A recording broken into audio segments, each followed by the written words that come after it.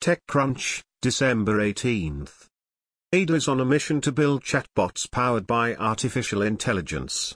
The company today is announcing a $19 million Series A that will go far in helping it reach that goal. The company sees the capital fueling international expansion and launching products into new verticals, as well as doubling down on employees. Ada's automation is changing how people are working and the role of customer service by creating completely new departments, titles and roles. Ada sees the Series A capital as a way to expand the features built into its products, allowing for a deeper level of personalization and customization, items that will go far with its clients. Launched in 2016, the Toronto-based startup expects to double its staff in the coming months. Right now the company has 70 employees and hopes to be at 140 sometime in 2019. TechCrunch, December 18. SpaceX is raising $500 million at a valuation of $30.5 billion, according to a Wall Street Journal report citing people familiar with the matter.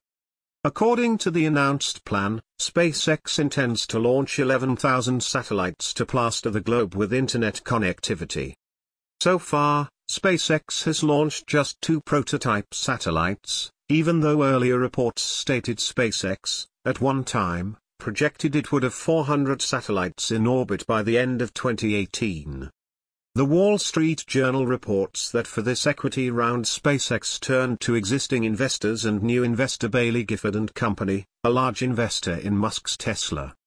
The report states that SpaceX and the investors have agreed to the financing terms but the money has yet to be sent. TechCrunch, December 18. Rothy's, a 3-year-old, San Francisco-based company that makes a variety of colorful flats for women, has some more walking around money today. The round brings the young company's total funding to $42 million, including an early $5 million investment from Lightspeed Venture Partners, and $2 million in convertible notes, including from Finn Capital Partners, M13 and Grace Beauty Capital.